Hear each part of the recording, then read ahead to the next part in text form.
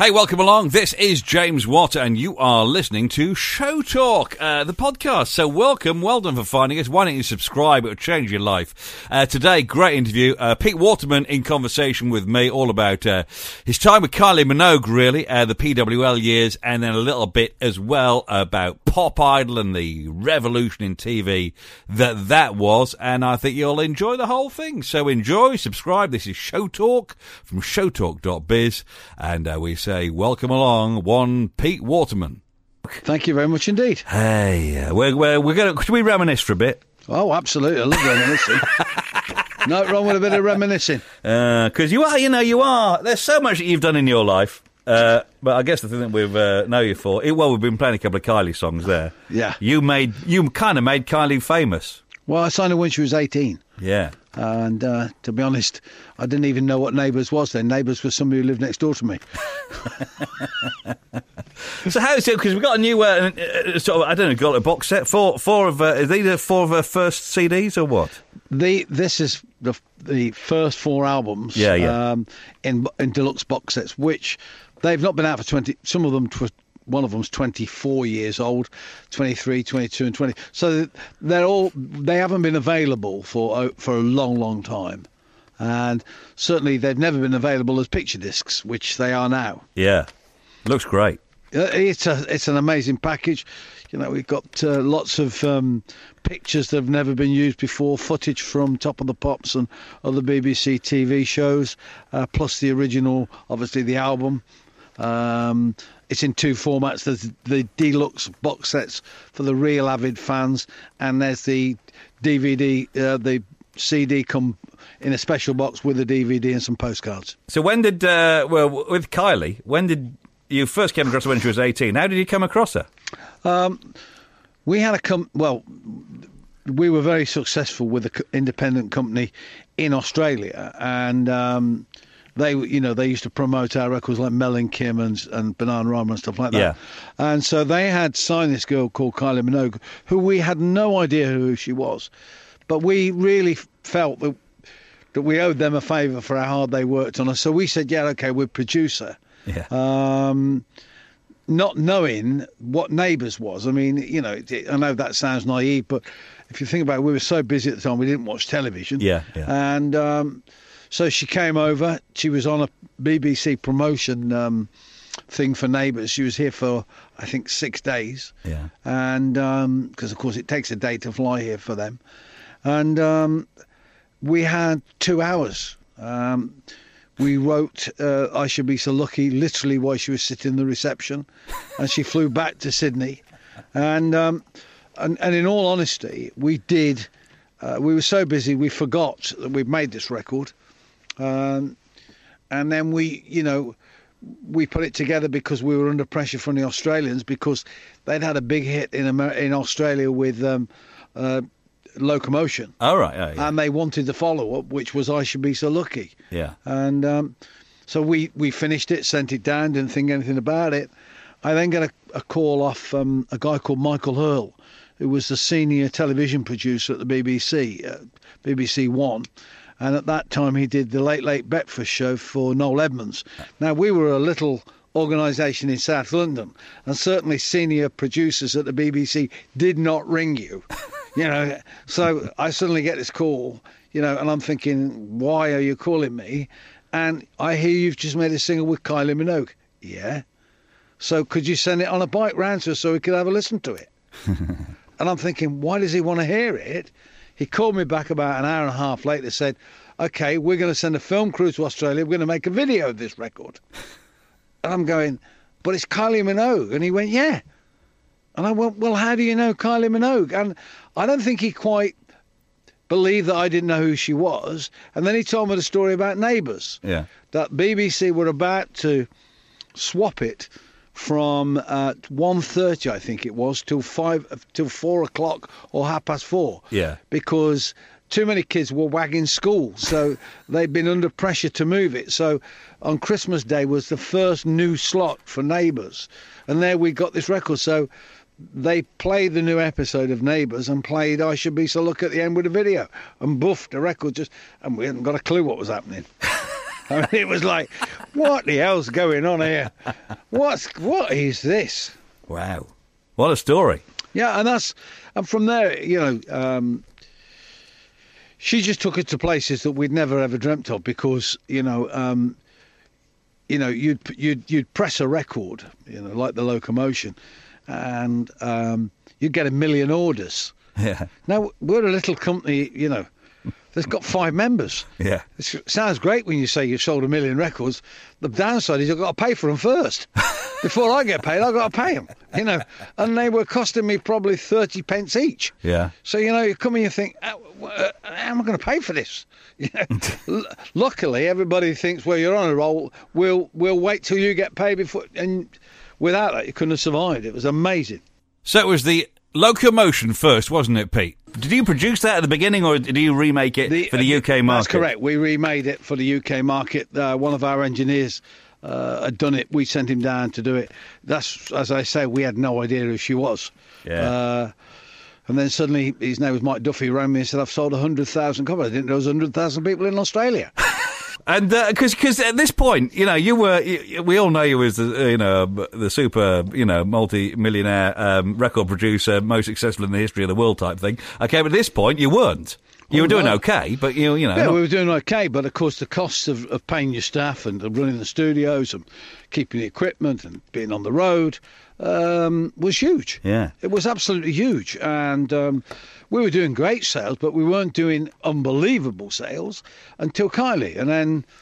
We'd had, obviously, Rick Astley had been enormous. Yeah. But the money wasn't actually flowing from Rick at that point, because it takes about 18 months for the money to flow through to you. Mm-hmm. So we were making a living, but I wouldn't say, put it this way, I'd still got a house in Newton Le Willows at that point. Yeah. How did you get into it? Because you were a DJ, like me. Yeah. We were out gigging at the same time, no doubt. Yeah. And how do you go from being a sort of a gigging DJ to sort of producing records? Well, I just thought that I was to be honest, I found that I was running short of records to play because I couldn't find any of the stuff I wanted, and so I thought I'd have a go at making a couple. Yeah. And I started to work with guys in London and started to pick up stuff like Doctor's Orders, Carol Douglas and stuff like that, and Sonny, and that's where I got into it. Once people knew I knew how to hear an ear for a hit, they started to take me into the studio to mix the stuff, and once you've got the bug, you never go back. Yeah, I mean it must be amazing because you brought the 3 Degrees to the UK. Is that right? That's correct. Yeah, absolutely. Yeah. So when did you? Days. So, this is because when you were A&R man. So yes. you're working in America. Yes. And that's the great thing, I started my career back in 68. That's not 1868, but it was 1968. I went from things like 3 Degrees, Musical Youth, Susan Cadogan, Alvin Stardust, Guys and Dolls. I just love music. And in those days, of course, again, you go back to the money thing, you've got to make a living. And you literally got to keep plugging away because you're only as good as your next record. I didn't work on, a band like, say Led Zeppelin, where it doesn't matter how good you are because the band will just carry you for 4 or 5 years. Working in pop music, it's not like that. You make a single, everybody loves you. It goes out of charts and nobody rings you. That's it. Oh, what was that Pete Waterman's number now? He's gone out of charts. Because the PWL stuff, you were kind of the most loved and the most hated man at the same time, weren't you? Yeah. Kids loved us, media hated us. Yeah. But then, that's partly one of the reasons we were so successful, I guess, because, it was, it's the old Mel and Kim song, you can love us, you can hate us. You ain't never going to change us. We ain't never going to be respectable. And that was our slogan. And how long did the Kylie thing? Because obviously after you'd had a few hits with Kylie, wow, she was gold dust, wasn't she? Yeah, and we had a deal right at the very beginning in 1987 for 4 albums. And that was our deal. So we did 5 albums, which included the greatest hits, and that was the deal. Obviously, by the time we came to renegotiate, we couldn't afford to renegotiate because at that point, of course, everybody wants it. But that's the same as football. You find a young star, they're with you. To be honest, in those days, people would stick to their contract. They wouldn't do it now, Yeah. but they did in those days. She was there for 5 albums. She performed the 5 albums and then moved on. You know, now they're renegotiating their deals after 3 albums, and the agent comes in and you don't get your 4th and 5th album. I mean, they're the games that people play now. They didn't used to do that. There was a different honour. Yeah, and at this point, I guess you were known, but you hadn't really started your TV career at that point, had you? No. That came later. I started with the first nighttime television show. I started the Hitman and Her. The Hitman and Her. I mean, Yeah. I don't know how many people watched that, but I saw it. Yeah, quite well, a lot. it's become a cult programme because, of course, it was the first reality show. You know, nobody knew what reality was. Well, you know, what's the Hitman and Her? That was reality. Remind people, the people that didn't, remind the kids what Hitman and Her was about, because we were live from a nightclub at 2:00 in the morning. You know, everybody completely smashed, including the presenters, and it was live. You know, the cameras were pointed at people dancing. Can you imagine that? 2 hours of people dancing. The music was fantastic, though. And we used to chuck in all these silly games. Pass the mic, which, of course, karaoke.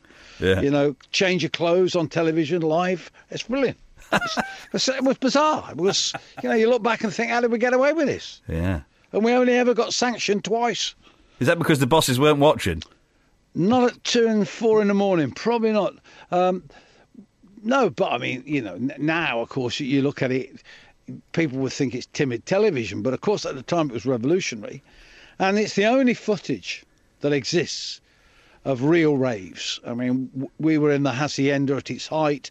We were at Bowler's at its height. This is live television in the hippest clubs that were on the planet. I mean, you know, warts and all, you see everything that's going on. So you see films and you see what you think the 80s were like, but, well, the Hitman and Her, the footage is real. You're listening to James Watt at Show Talk in conversation with Pete Waterman. So it first came to a sort of a national prominence is in your own right on Pop Idol, Yeah. which was another revolutionary show. People forget how revolutionary that was at the time. It really was. I mean, there'd never been anything like it before. And you know, again, going back to the Kylie story, you know, we hadn't got a clue. Simon and I, we didn't know. Because, you know, we took 16 weeks to film the auditions. Yeah. And again, it was revolutionary that it went out on a Saturday and a Sunday. And I remember very well going to the first meetings once we'd filmed the 16 weeks and that we were starting to edit it. Yeah. And ITV announced that it was going to go out at Sunday night at 6:00. And everybody said, well, that's the kiss of death. Yeah. And I went, why? And they went, because 6:00 on a Sunday night is Songs of Praise. And you can't put a programme out against Songs of Praise. Because Songs of Praise at that point, which was 2002, was hollow ground. I mean, it was television never dared go into that ground. It was so much the BBC slot that ITV just avoided it at any cost. But they had decided to run the second part of Pop Idol against Songs of Praise, which was very different.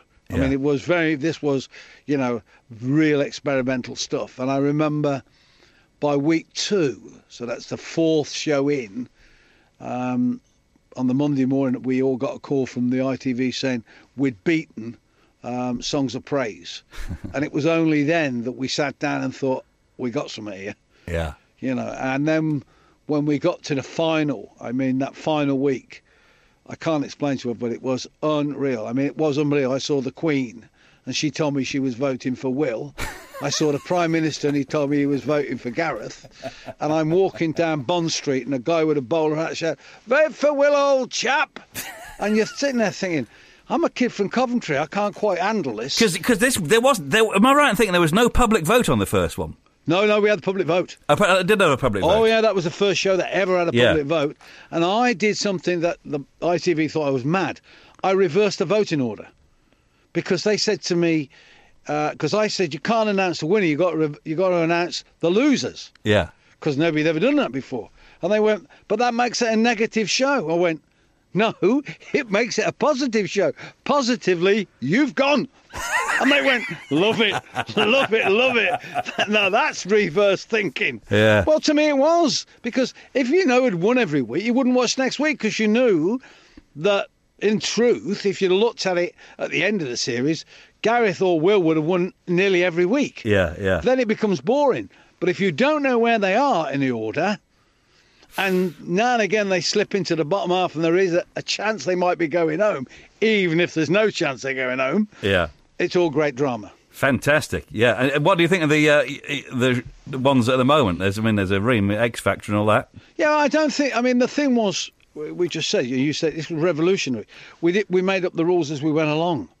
And there were some magic moments. You can't have those magic moments once you start to have people appearing in banana skins. You can't, somebody turns up and says, hello, someone, what are you here for? Well, my granddad died last Wednesday. Yeah. Yeah, but what are you here for? Well, I'm here to sing because he died last Wednesday.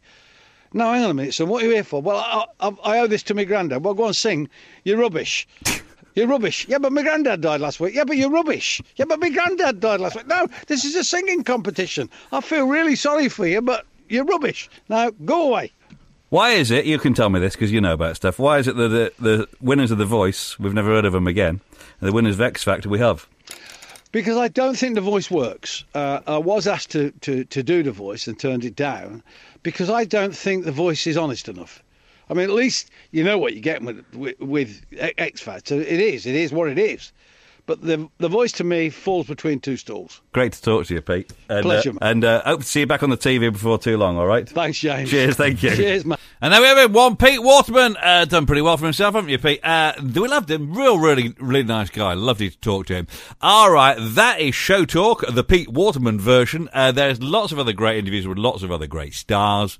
If you subscribe away, you'll never miss one. There is a radio show version of this as well here on many stations around the country. Great Yorkshire Radio's one of them. Radio Verulam is another one. Islands FM in the Isles of Scilly, that's another one. Anyway, check out showtalk.biz. All the details are there, and subscribe away, and most of the stuff turns up on podcast as well, but you don't get the songs. Thanks very much for listening, and we'll catch you next time around.